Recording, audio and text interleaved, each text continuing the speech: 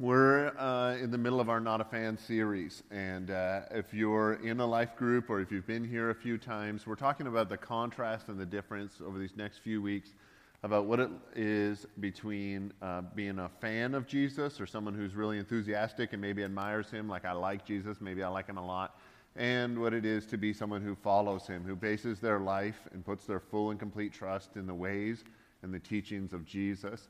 And the distinction between that and the way that our just natural cultural tendency leans into this enthusiastic admiration. So if a lot of you are in groups and you've been watching the DVDs in the groups as well. Some of you are in book clubs and things, or you bought the book on Amazon or different things. If you are a reader, we have more copies of the book available at the little go table in the lobby. We want to encourage you to grab that if you want. But today, want to I want to kind of paint a picture before we actually go to the scripture so that you can kind of see what's happening in your mind's eye. In Jesus' day, when he was walking the earth, he would actually go to these dinner parties, and people would have these dinner parties. And maybe you grew up in a really small town and a long time ago, and in the newspaper, I've heard of these where they're actually put in like reports of who went over to whose house for dinner during the week. They're like police reports, but when nobody does anything bad, this is what they have to go with, right? Like gossip reports. So there's just, when they would have these dinner parties, they were much more in their culture than just like we would have you go over to someone's house for dinner. It was like an event. And they would eat, and they would eat dinner together, and that sharing of food together signified much more than sharing food together for us today. Sharing food in their culture was like this significant bond that people had. If you're going to eat with someone, it means you're connected for life kind of deal. And they would go, and often, if the weather wasn't good, I guess they'd be indoors, and the main people would be kind of in the middle. And they'd have kind of a low table, and they didn't have like tables and chairs and dining rooms like we do. They would be kind of sitting on like a ancient Near Eastern version of a couch and kind of have their feet up and chill. And it was very much like a long process. It wasn't scarfing down food at the same proximity to each other. And so they would have these, and then around the outsides there would be people who would watch the awesome people eat. All right. And this is ridiculous, and you can go ahead, but in a second I'm going to make fun of you for that. But if the weather was better, which it often was in the ancient Near East, because it's a fantastic place to live, they would be maybe out in a courtyard, and maybe have low walls, and you could have like good seating around the outside and be able to see what's happening, or people walking by would notice that this dinner party was happening. And you would stop and you would look. And usually it was the rich or the powerful in town who you would watch them have these dinner parties. And they would live a life and you would watch them. If you're a common person who is probably in poverty because of the oppressive Roman Empire who was taxing through the roof. And the vast majority of people lived in poverty conditions. And so you would go and watch the celebrities live, and you would enjoy watching them live instead of yourself living. Which we look at that and we're like, what a ridiculous culture. And later this week, you're going to watch the MTV Movie Awards, and you're going to watch rich people walk down a carpet and get their picture taken. And then you're going to watch rich people give each other trophies. And you're going to go, I feel so good about myself because I'm watching rich people live life, and I'm paying them to be able to watch that. Like, I just feel fulfilled because I'm connected, because I follow Brad Pitt on Instagram. So, don't judge me, right? But I don't even know. If he had an Instagram, I would follow it. But we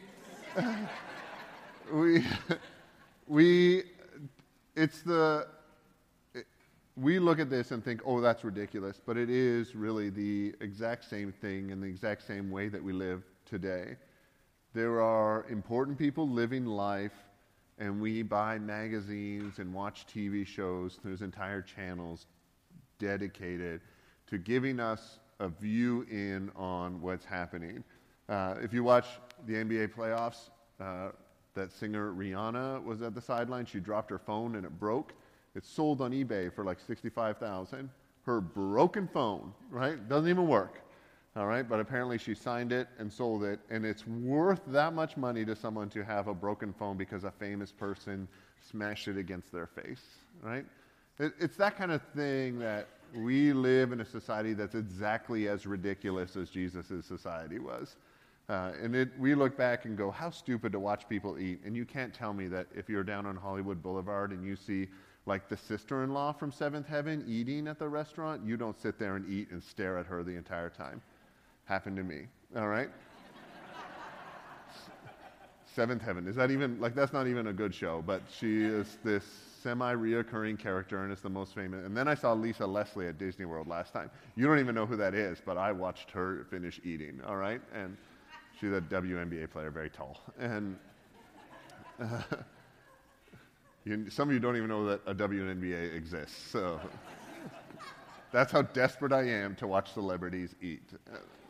There is this, so Jesus exists in this culture because he's gaining notoriety. When Jesus is on earth and he's walking around during his ministry healing people, he ends up with crowds that are described as 4,000 men and women and children, 5,000 men plus women and children. And these are the people that are listening to his teachings and following his ways. It's upsetting the power structure and the religious and political authority because those things were all intertwined. And they're trying to understand the way that works. So Jesus goes to a party, and I want to read this to you. We're not going to put it on the screen yet because I want you to just kind of try to picture this in your head. Jesus is going to this dinner party, and the people are watching because Jesus is one of the celebrities. If they had a picture or an Instagram, they would take a picture and say, I saw this Jesus guy who has huge crowds that come and see him. He has many followers on his Twitter, you know. This is chapter 7 of Luke. It says, one of the people asked him to eat with him, and he went into the person's house, and he took a place at his table. And behold, a woman of the city, who was a sinner. And let me back up. In case you don't read the Bible often or read the footnotes, a woman of the city who was a sinner is as bad as you think that is. All right? This was a woman who was paid to have sex with people. She was a prostitute. All right? And if you're at a dinner party, the last thing, or if you're watching your celebrity walk down the red carpet, getting their picture taken, the last thing you're thinking about is a woman of the city or a prostitute being in a place like that, all right? And it's not like a fancy prostitute, all right? This would be a person who gave themselves to men who could afford it in order that she could live. There wasn't like some kind of fancy pretty woman thing going on here. And so, behold, a woman of the city who was a sinner, when she learned that Jesus was reclining at a table in this person's house, brought an alabaster flask of ointment, which would be something that I'll explain in a second, but it's a rich people's perfume. And standing behind him at his feet, so he's reclined at this couch, and weeping, she began to wet Jesus' feet with her tears and wiped them off with the hair of her head and kissed his feet and anointed them with ointment. If you can imagine just for a second that you're at a party, maybe you're rich and famous, and you invite Jesus, and the town whore walks in, your party all of a sudden changes, doesn't it? Like the correct response is, shove the town whore back out the door, get your security, call 911. I don't know. You figure that out. You put an end to this situation. What's awkward about this party that you don't read at the beginning is that it was missing the customary things that a dinner party deserved if Jesus comes over to your house. These people didn't have cars, right? So they would ride something, or the majority of them would walk place to place. And so their feet were incredibly dirty. And so when you went to someone's house, they would, as a sign of honor to you, wash your feet. Or if they were wealthy, if you're wealthy and having rich people dinner parties, you would have a servant who would do that. And usually it was maybe like a slave or a servant. It wasn't like a servant you paid. It was someone you owned. And they were usually maybe mentally handicapped or physically deformed. They were a servant that you wanted to sit by the door just in case. They were like a boot brush that would sit by the door and clean feet as you came in and left.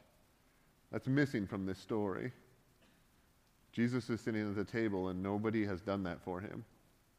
Then when you come in, it would be customary in their culture, and it actually commands this 4 times in the New Testament, but it's a cultural command, that they would greet each other with a kiss. That's how men greeted each other. So this is not a ManFest ad. That doesn't happen. This is a cultural reality for them at that time, where they would hug and kind of in an Italian kind of way kiss each other on the cheek. And then, because you would have all these people here with insufficient shower facilities, you would want your party to smell good when it's full of these people. And so you would actually put ointment or perfumes in their guests' hair. Like, here, you're here, welcome to my party, let me wash your feet. You've walked a long way, you're probably sweaty. And instead of like turning on the candles or plugging in the Scentsy pots, you would actually put like lavender oil on all your guests' hair. And as they walked around, it would be like this big calming diffuser, right? And that's missing from this story. Those things don't happen in this story. And they didn't happen. Like, it's not just that they left it out. Jesus was invited to this party, and the person who ran the party didn't do these things. Didn't take care of Jesus when he came in. But Jesus isn't judgmental. He's not a jerk. He's not a Justin Bieber-style celebrity that deserves things and stuff like that. I shouldn't slam Justin Bieber. He's a good guy, I bet. But there is this, I should say, he's not a modern-day celebrity that thinks that he deserves things. Jesus actually, the Bible talks about, he empties himself and seeks humility. And so Jesus isn't going to judge the guy. But then the town whore walks in, a woman of the city, and she actually goes and starts crying, and she's so overwhelmed to be near Jesus. And why would she be overwhelmed? If you read the Not a Fan book, he talks about this in this story. When the town whore walks into your dinner party, how do you look at her? Right? How do you look at her when you're the celebrity or you're the person who's supposed to be there? And I know you're not a celebrity, but there are situations where you're important. At your home or at your job or on your team or at your work or at your school. And then this woman walks in that shouldn't be there. And if you can give her a look that would communicate that she shouldn't be there, you're giving her that look. I'm giving her that look. It's the right thing to do, we think. But Jesus apparently gives her a look that says it's all right for you to be close to me. Jesus, the guy who's supposed to be important, is apparently aligning himself with a woman of the city, with a sinner.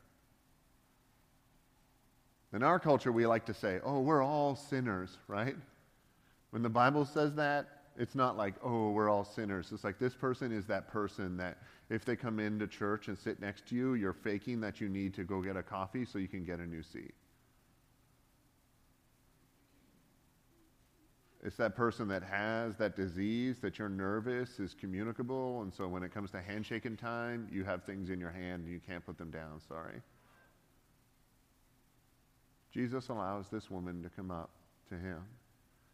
A woman who does not experience this kind of interaction, especially with males. And so she walks up, and she's so overwhelmed in Jesus' presence that she begins to wash his feet. She puts herself in the position of the handicapped or maimed slave that should have been at the door. And she begins to do the most humbling thing she can with her tears. And then knowing that she can't ask for a towel, she puts her hair down and begins to dry his feet and wash it with her long hair. Which, culturally in their times, the Not a Fan book talks about this, it could be an erotic gesture. It could be grounds for divorce to let your hair down for someone other than your husband. This would be as scandalous as we can imagine. It's also a sign of like humility and remorse and those kinds of things. So it's not like she was flirting with Jesus, all right? But the thing that she did was so outside of the cultural boundaries that everyone in the room is now trying to fix this because Jesus is their guest. I want to put it on the screen so you can see it, because it wasn't just a person. It was one of the Pharisees. Now, if you have just like a Sunday school level knowledge of the Bible, then you know the bad guys are Pharisees and Sadducees, right? And you know that cute joke, the Sadducees don't believe in the resurrection, so they're sad, you see. Oh, Lord, right? If you come up to me after my sermon and say that joke, I'm going to flip, all right? Like, that's actually happened to me. Frick. All right.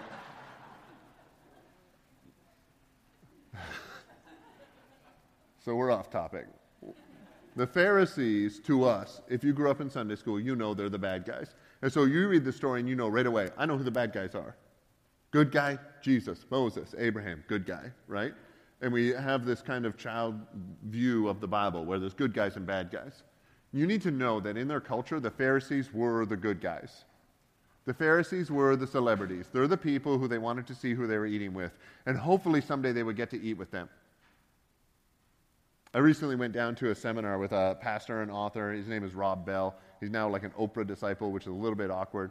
But he's been really influential in my life. And I went down to this 2-day seminar with him and just some of the things he's helped me with as far as being a leader and being a person and a follower of God are really important to me. I sit in this room. There's 60 people there. I'm not lying. 40 of them paid money to be near a celebrity. It was the most awkward realization in my entire life. I sat by some guys who were like young leaders and pastors and in their community and really wanted to help reach new generations with the gospel. And then there were this couple who sat right at the front. They were engaged. And it's terrible because they sat right at the front because they wanted to be close. It was like the third time they had paid for this thing to be close to him. And he's not a big celebrity. Like he has a talk show coming out on Oprah's network, all right? That's not good. That means all the other networks said no, all right? So, I mean, that's better than me, all right, blah, blah, blah, all right? But you can pay money to be close to someone. There's high-level pastors and high-level celebrities that will coach you and mentor you for a fee. And like significant fees, not just like you pay $25 and you get to talk to them. Hundreds of dollars per meeting. You want to be telephone coached by some pastor on the East Coast. There's networks that I see that it's $300 a month so that they can tell you what to do with your life. This is who the Pharisees are. They're the people that we look to for the answer. I want to follow God. The Pharisees know how that happens, and so I'm going to look to them. If you did too much Sunday school when you were a kid, you see bad guy. Everyone in this story sees good guy. Okay? So don't see bad guy. That's why I read it first. Because the Pharisee are the people who've got it together. They're the church-going people who volunteer, who give, are probably leaders in their local synagogue or their local, what is now we would call a church. And so one of the Pharisees, one of the celebrities, one of the people with influence in this particular village asked him to eat with him, asked Jesus to come to dinner. Jesus is being brought into the inner circle of the influential in their community. This is a super opportunity for Jesus because he can partner up with these guys and maybe his message will spread out more. It's like getting a show on the Oprah network. He went into the Pharisee's house and he reclined at the table. And behold, a woman of the city who was a sinner, when she learned that he was reclining at the Pharisee's house, brought an alabaster flask of ointment, which would be a perfume that she would use so that when she was servicing men, there was a good smell. And standing behind him at his feet, she began to wet his feet with her tears and wiped them with the hair of her head and kissed his feet and anointed them with the ointment. Now, when the Pharisee who had invited him saw this, he said to himself, and to himself only, if this man were a prophet, then he would have known what sort of woman this is who is touching him, for she is a sinner. And Jesus answering, said to him, Simon, so we know his name, I have something to say to you. And he answered, say it, teacher, not knowing that Jesus knows what he was just thinking. Jesus says this, a certain moneylender had 2 debtors. One owed 500 denarii, the other 50. One owed 10 times the other. When they could not pay, he canceled the debt of both, which is awesome. Now, which of them will love him more? Someone who has a great debt or someone who has a mediocre debt? Simon answered, the one, I suppose, whom he canceled the larger debt. And Jesus, he said to him, you have judged rightly. This is obvious, right? And this is what rich people do, give each other trophies. Okay? I'm going to ask you a really obvious question, and then you're going to answer it right. I'm going to give you a trophy for it and tell you you're awesome. Jesus is fitting in. Then Jesus does what Jesus does. Turning towards the woman, he said to Simon, do you see this woman? I love that question because everyone in that room is trying not to see that woman. Do you get that? Like everyone in that room is trying to imagine that woman out of the room. And Jesus asks, do you see her? He says, I entered your house, you gave me no water for my feet, but she has wet my feet with her tears and wiped them with her hair. You gave me no kiss, but from the time I came in, she has not ceased to kiss my feet. You did not anoint my head with oil, but she has anointed my feet with ointment. Therefore I tell you, her sins, which are many, are forgiven, for she loved much. But he who is forgiven little loves little. And Jesus turns to this woman and looks her in the eye and says, your sins are forgiven.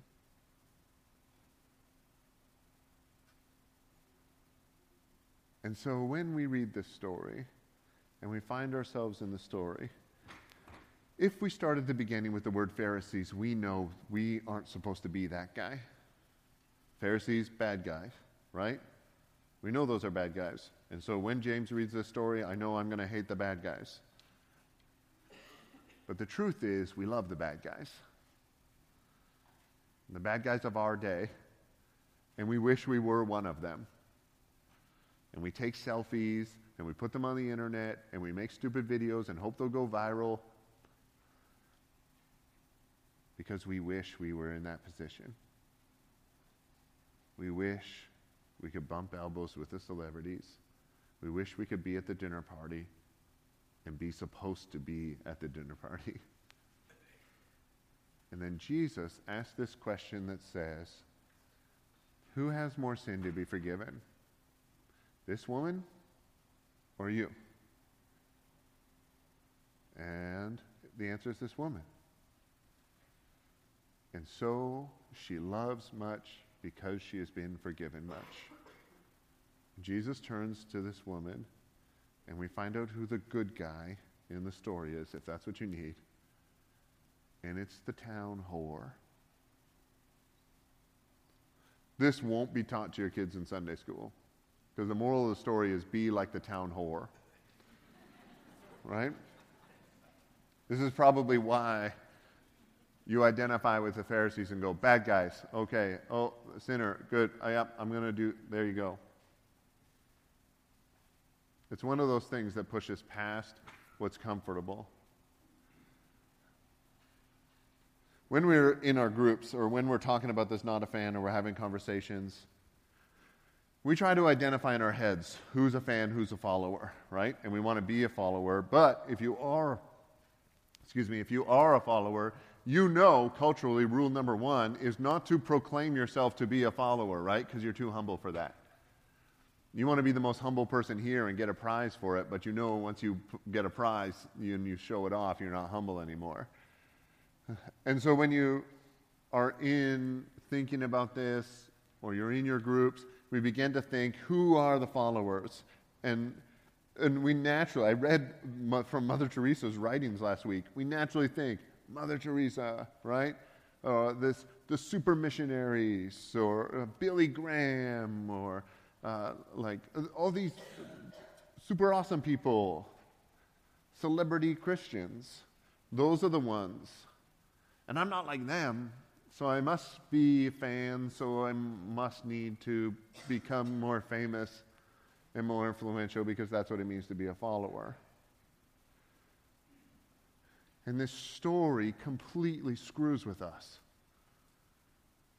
Because we have this image in our head of where we need to move towards and how we need to work harder so that we get there. I need to read my Bible more. I need to pray more. I need to go to church more. I need to give more. I need to serve more. I need to do all those things on the checklist so that everybody looks at me and says, I'm a follower. I need to know that. And I need to work that direction. And I need it to happen. And then we read this story. And if you identify the fan or the follower in the story the way Jesus does, it messes with that perception, doesn't it? Because all of a sudden, being the awesome super Christian isn't the goal. It becomes rather difficult, doesn't it? Because you've been coming here for 4.5 years trying to become an awesome super Christian, and then Pastor James pulls this crap. And he says, you know what? Maybe the person who realizes their sin and cries tears on Jesus' feet and dries them off with their own hair knows more about who Jesus is and what he's about than you with your training and your gold stars and your everything else. See, I think the problem isn't that you're not good enough. I really think, and this isn't just your problem, this is my problem. I think our problem is that we think we're too good.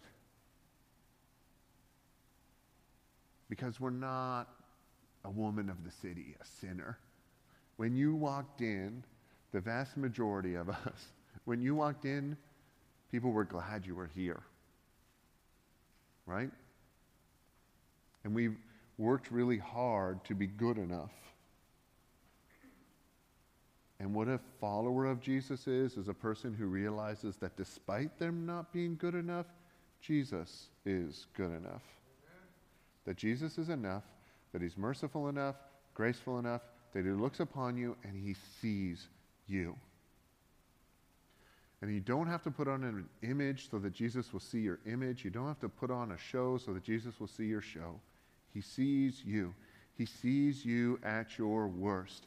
He sees you when you're stuck in your sin, when you're stuck in your attitude, when you're stuck in your addiction, when you're stuck in your brokenness and the way you're screwing everything up around you. He sees that guy and that woman, and he looks and he loves and he seeks relationship. And he says, you are the person who can follow me. It's not this ascent to greatness that we're talking about here. It really is a descent into God's greatness. Because at the end of the day, we don't have a checklist here to see if you're good enough. Because Jesus doesn't have a checklist to see if you're good enough. We have a question that asks, when's the last time that you approached Jesus as you really are?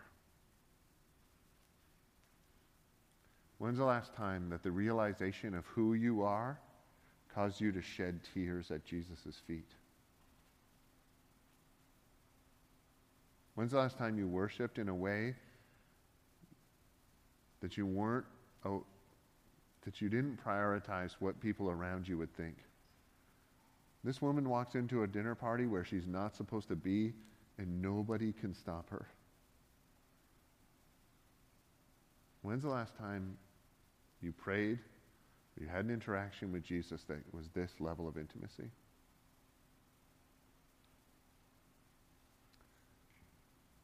When we build up into this series, we talk about, are you a fan or a follower? And the obvious answer is we want you to be a follower. And the natural thing is, okay, I need to work harder because James said I need to work harder because I need to be a follower, not a fan, right? And so I need to do these things. And if we get trapped in that, then you end up full of guilt and shame because you will never be good enough. You will always be the Pharisee at the dinner party. That's you. what the call is a call to be so dependent on Jesus, so dependent on God, that you start to understand what following God really is. It's a complete surrender onto him, so that the results of my life are dependent on God's work, not my own. So that Jesus forgives me, not because I managed to say the right words or do the right things or do whatever, but because I come to his feet and I pour my sin out and I just say, this is all I am, and this is really what I am, and this is all there is. And I realize that it's inadequate, and I'm really sorry about that. And Jesus says, looks at your eyes and tells you your sins are forgiven. This is the time. See, this is not the series where we get our church to work harder or to be gooder. This is the series when the people of our church say, this is all I've got, and this is all I am, with everything that it is, and I'm just going to throw it out there, and I'm going to put myself completely dependent on Jesus. And there might be people around me that find that that's wonky, and they wish I wasn't in the room, but this is what I've got. Because what I've actually got is Jesus. And my goodness is dependent on him. And my greatness is not dependent on my own achievement. This is what I want to do. Because we've been asking in your groups, are you a fan or a follower? Are you a fan or a follower? And you, like good Christians, have been saying, oh, I'm a fan, I'm not a follower, when really you're like, dang, I'm a good follower compared to those dorks in my group, right? That's what you've been saying. You just aren't saying it out loud, and the story reveals that Jesus can hear you. The band's going to come out here in a second, and we're going to worship, and they've got a new song for us, but it's a traditional song with easy words that you can get. And up here at the front, we've got these. These are as cheesy as you want them to be, but they're wristbands that say not a fan. They're those little, like, Live Strong things, all right? And I don't want you to put this on to be cool.